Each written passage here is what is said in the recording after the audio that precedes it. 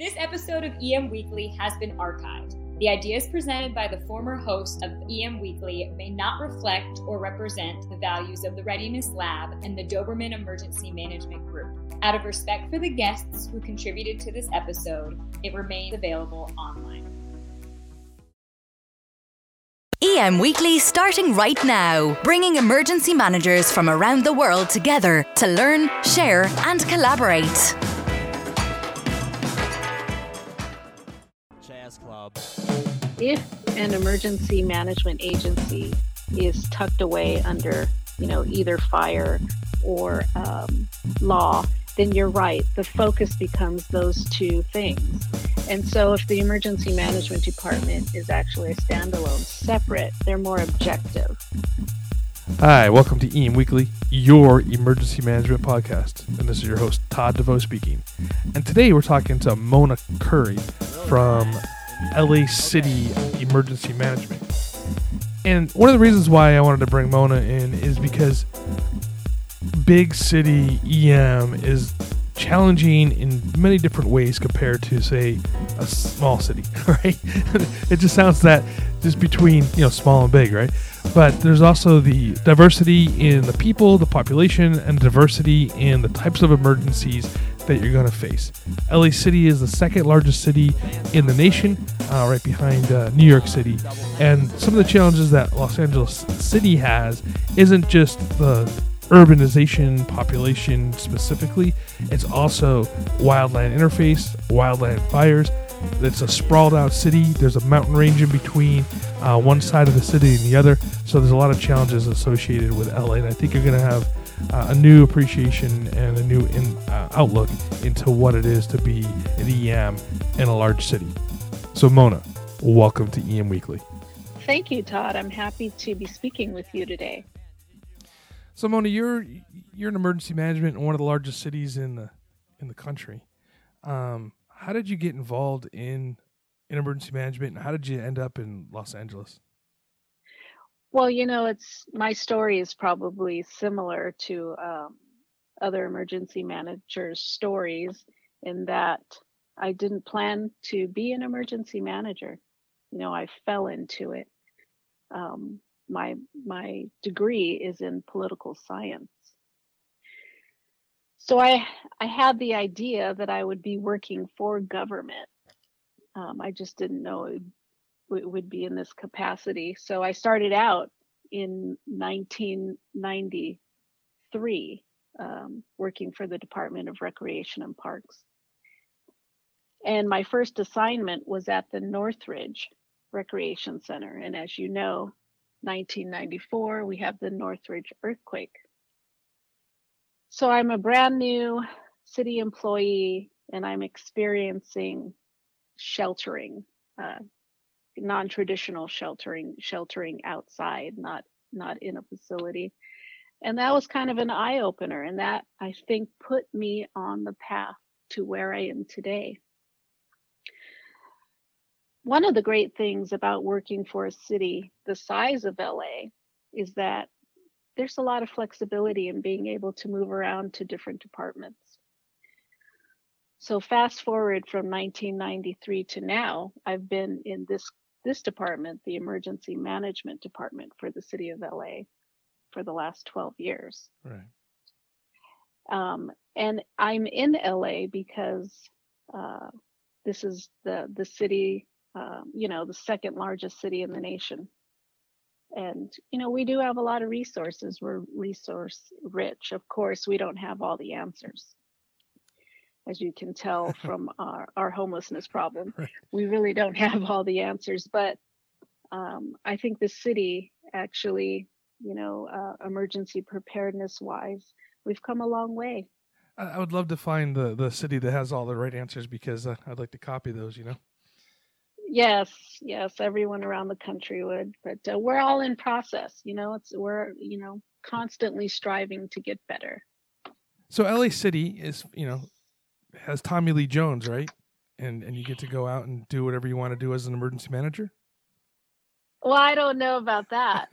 We do partner with some of our local celebrities. We have in different capacities over the years, but It's definitely interesting working for LA. So there's a couple of things I think is interesting with LA. One of is the resiliency project that you guys are working on, and the second thing is just the pure demographic size of the physical size of LA and the demographics of LA and trying to reach different subsets of groups of people, right? So what are some of the biggest challenges of working in a big city and the big geographical size city and the big diversity as LA? Wow, you hit it on the nail. So LA is very sprawled out. We're completely opposite from New York City. Wonderful folks over there. But they're in this compressed area. They have more people than we do, but we're spread out. So what we've done is we've divided the city into 4 bureaus, with the Valley Bureau being the largest of the 4 because it's separated by those mountains, those Mulholland Mountains.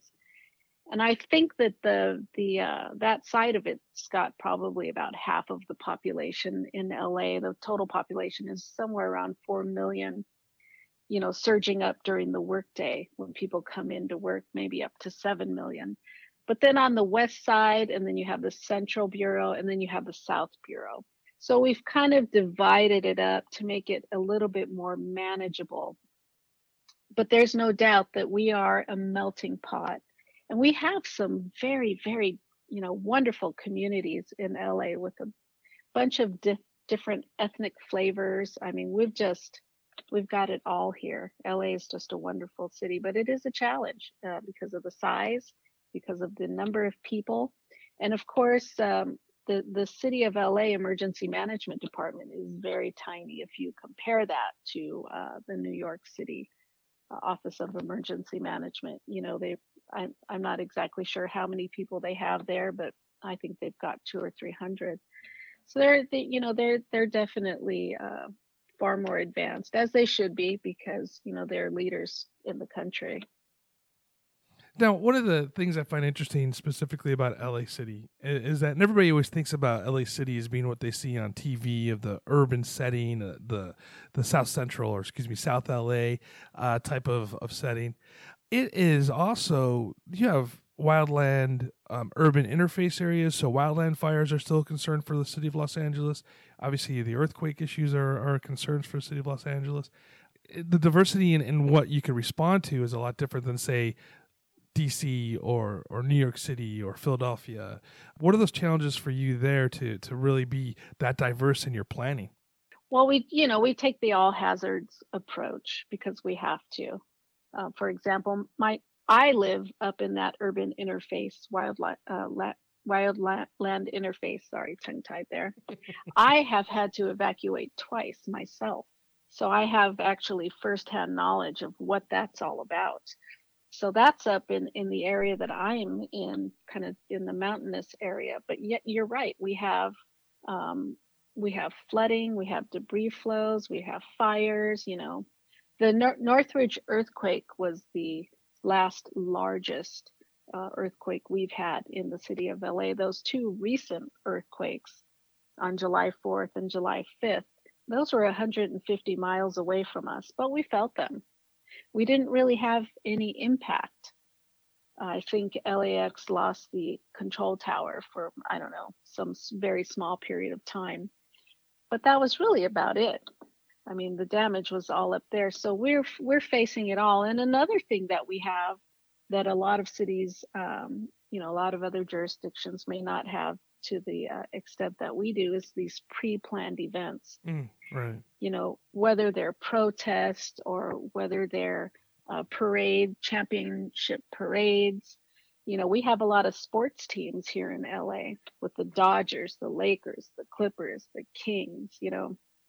We've just got the gamut. So one other thing that works in our favor is that, we're active. So our skills are kept sharp. We may not activate our EOC at the highest level for these incidents, but we do activate at the lower level. So we're always, getting our practice in. And you would be surprised how many jurisdictions around the country, They have the facilities, but they, of course, they activate when they need to, but we're activating all the time. Right. And that's important. I think one of the things that I really stress to people is that activate your EOC for any event that you have coming on. Think about the Rose Bowl parade up in Pasadena. They activate the county EOC for that because it's such an event. Or even the football games, the city of Pasadena activates their EOC. So those examples right there are really important to do, and I know that you guys do them as well, specifically for the playoffs with the Lakers, and then the now the Rams, and then the and then obviously the Dodgers, right? It's all true. And you know what? I'm right there with you. I say to jurisdictions to activate, practice, any chance you can get. Now, sometimes there's budget constraints, because these events might be in the evenings or the weekends, and those jurisdictions may not have the ability to, provide overtime for their employees. But if at all possible, get ready so that things come naturally to you. You're not stuttering. You're right on it when you really need to be. How do you think we can get more women and recognize more women in emergency management? Well, my job is I'm one of, we'll say 10 emergency managers. Okay, there is a head of our department, but there is a lot of unevenness within the field. So the field is still heavily male dominated. And I think all that we can do is encourage folks. We do have a local chapter of Women in Homeland Security. I think they just had a big event this week. So we're rising up in my field, but we're still not where we need to be. So with emergency management, a lot of times it was been heavy response orientated professionals that are moving into emergency management. And now we're starting to see, again, the rise of the professional emergency manager where they're trained at the college or like you who came up through the ranks through other city government agencies other than police and fire, and the coordination efforts to take a global look at what we do as emergency managers, I think is very important, because I think sometimes when you're coming from the lights and sirens, we get stuck in the idea of only response and or that specific agency, fire, or police. So I just like the idea of globalizing people from all over the place. I think that we need to do more, not just diversity such as gender and or race in emergency management. We also need more diversity as in where people are coming from in their roles in government. What do you think of that?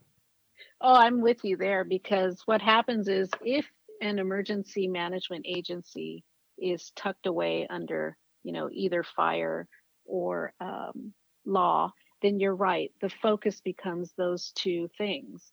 And so if the emergency management department is actually a standalone, separate, they're more objective.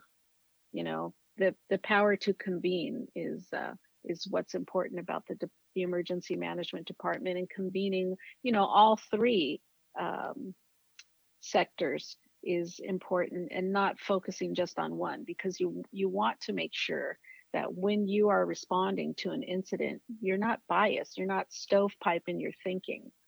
And that can happen. Mm-hmm. I've seen it happen a lot. And occasionally I've seen emergency management functions tucked away under public works too. And that's interesting as well. Yeah. There's one agency or one city in Los Angeles County that has their emergency manager in their human resources department. So I always thought that was kind of interesting for sure. Right. And I think that was the case in the Sacramento. I think that position was under the city manager's purview, which is also quite interesting. Mm-hmm. Okay, Mona, we're going to take a quick break, and when we come back, I want to talk a little bit more about planning for the large-scale parties, for lack of a better term. Thank you. Yeah, man. Did you went to the screening of Pull My Daisy? Yeah. Did you enjoy it? Seconds count during an emergency. That's why at Titan HST, we connect people with the latest technology possible, whether it's mesh networking, augmented reality, or real-time translation, allowing people who need help to find help immediately. Better matters because lives matter.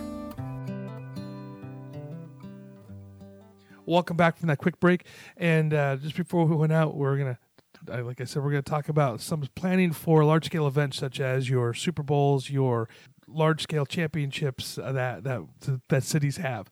So, Mona, obviously the Lakers for a few years were back-to-back, basketball champions, NBA, and along with that came back-to-back celebrations in the streets. Not just the planned events, but the spontaneous people running out to flip police cars and whatnot. How do you plan for an event like that?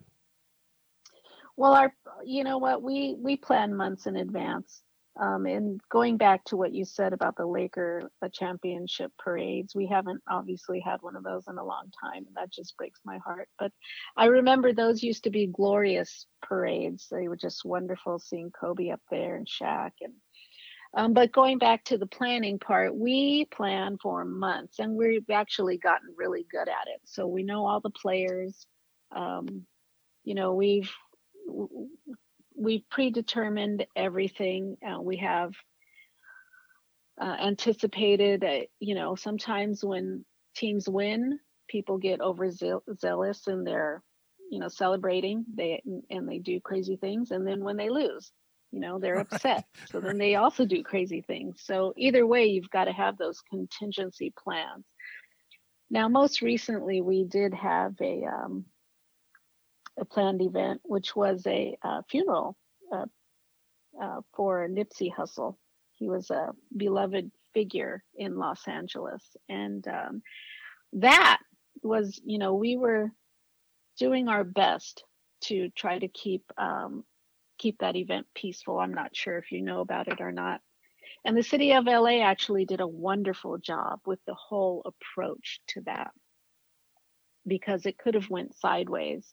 But it's all about, getting the feel for your community too, having your finger on the pulse and really understanding, trying to understand the sentiment of the crowd. And actually, I'm really proud of how our city handled that one.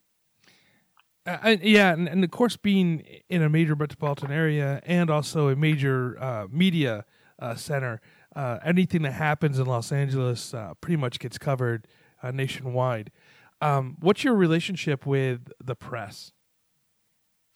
Well, we do have two people that act as PIOs in our department, and we actually don't have an official position of PIO within the emergency management department, but we have two people who do a really good job at that function. And they convene these meetings, I believe they're quarterly, with the media. So there's always a lot of planning. Our relationship with the media, I think, is very good. They do a lot of events together in partnership. So whenever we're activating or having an exercise, they're welcome to come and, be escorted around. But it's a good relationship. So we're not adversaries with the media. We're actually great partners, especially one of the networks. That's great. Yeah, I always, the idea of media and being able to use them definitely as a partner instead of adversary is always important. So a couple years ago, Lucy Jones, writes about the idea of having resiliency within the large metropolitan areas, and specifically Los Angeles City and County. And so now there's the Mayor's Office of Resiliency. How does emergency management integrate and or work with that office? Well, we support their efforts. Resiliency is important to Los Angeles. Helping people to understand that they are to take care of themselves too, at least for the first, couple days after a catastrophic event is important. As a matter of fact, I just posted something in an online format called City Watch, And that whole article that I wrote was really about getting people to understand that while government does want to come in and help you as quickly as possible in that catastrophic event, which LA has never had yet. Northridge was the biggest thing we've experienced. And, that was over 20 years ago. But in the case of a catastrophic event, I'm really trying to hit home. People have to be able to take care of themselves. And so the concept around resiliency is really a priority in LA. And it is. And it seems to be I hate to use it as a buzzword right now. It seems to be the buzzword in emergency management, but it really is. It's been around the concepts have been around since 1970, realistically, and what it is to be resilient, to bounce back from that large scale event, and to get ahead of it by having the Office of Resiliency, I think is a great move on this part of Los Angeles City. Yeah, exactly. And then there's one thing though that I wanted to make sure that I mentioned to you is, LA is a big city, and we've been able to really kind of avoid huge, large scale acts of terrorism, including incidents of, mass shootings. We've had a few little ones. Well, I'm bringing all that up because I want to share with you that the city has just developed and should be rolling out within the next day or two this runhidefightla.org website where people can sign up to get Run Hide Fight training. So that program started, I think it was in 2014, and since then we've trained over 200 people to go out and be trainers, and they have in turn trained over 40,000 people on how to survive an active shooter. And that's a huge number, because we have been working really hard. If you compare that to the overall number of 4 million people in LA, that's just a huge accomplishment. So the way we've done it though is not typical of the way it's done around the country.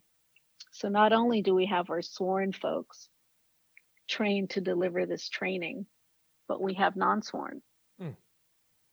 So with the combination of the two, we've been able to reach that 40,000 goal. Sorry, do you guys add a treat component to that? Well, we do. We've incorporated Stop the Bleed. And that was something that was led by our fire department, LAFD. They said, you know what, it's a perfect partnership with the training you have. If you add the component of Stop the Bleed, of course, because we all remember what happened in the Boston Marathon. Right. People were able to save lives just by stopping the bleeding out.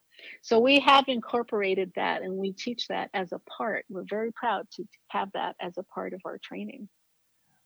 That's awesome. Yeah, I think that the Stop the Bleed program is going to make a difference and save lives for sure.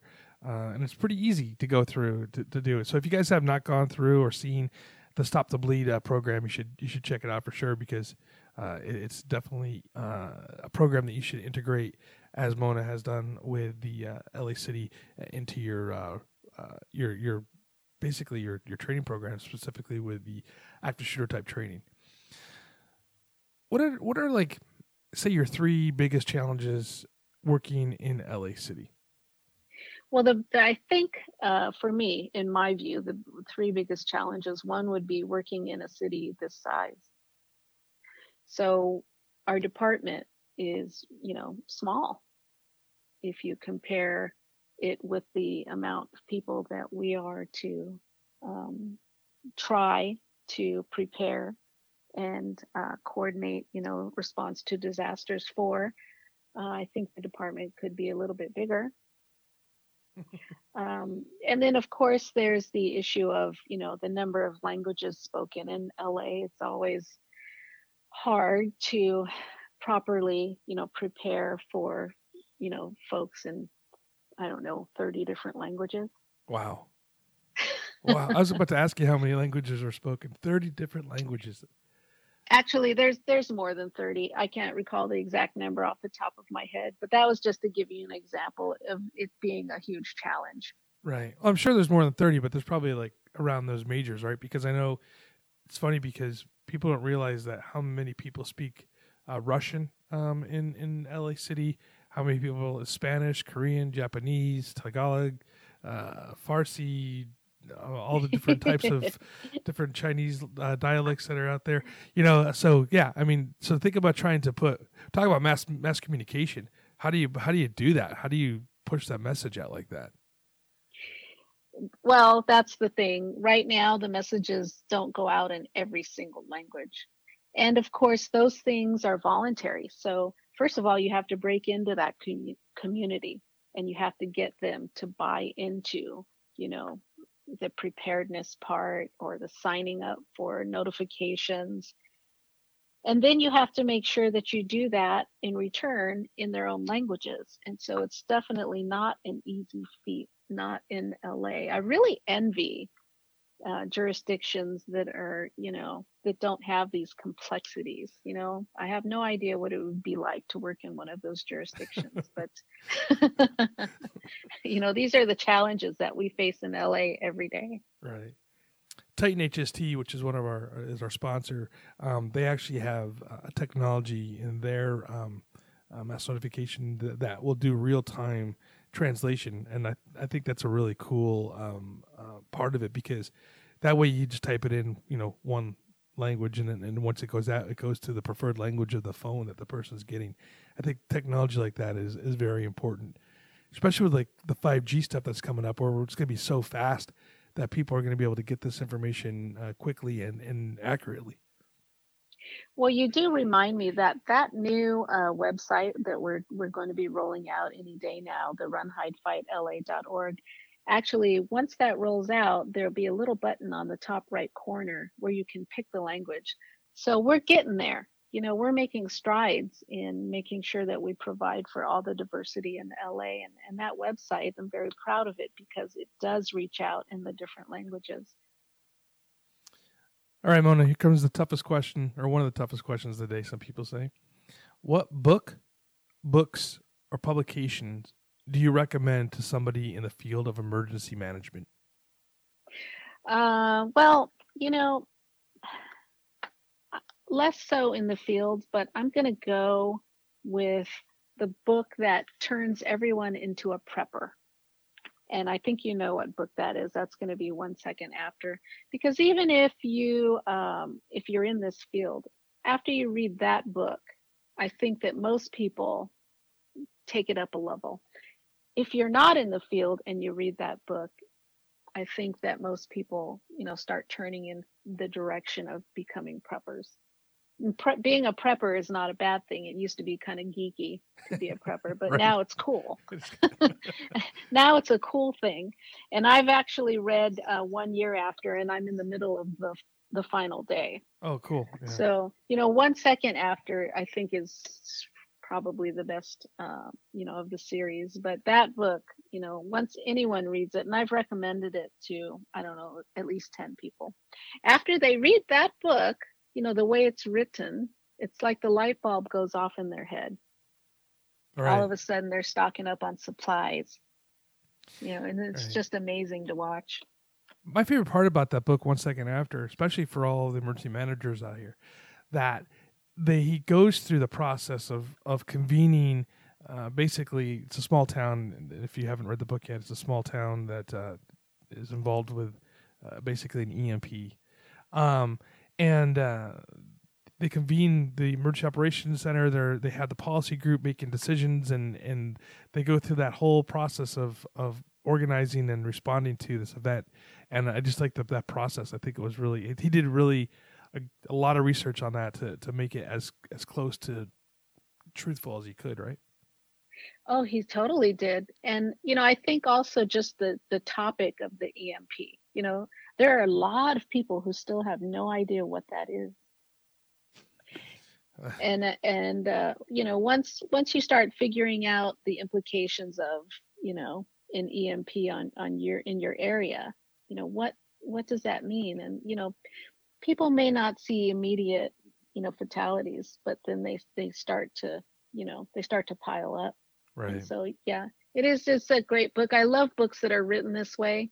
They're fiction, but they're based with the reality. They're just the best type of books to read.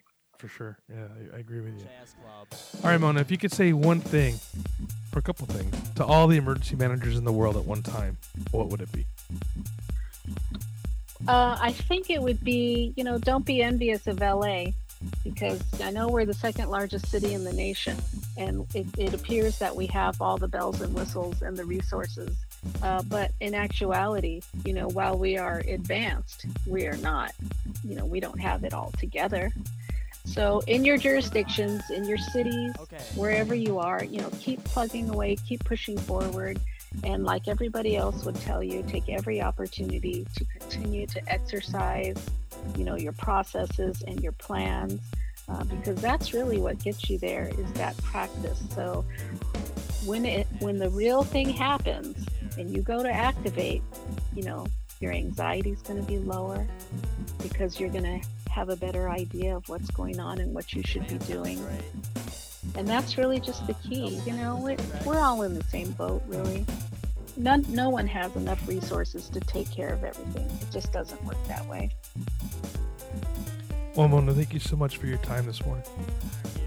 And thank you, Todd. I really appreciated talking to you.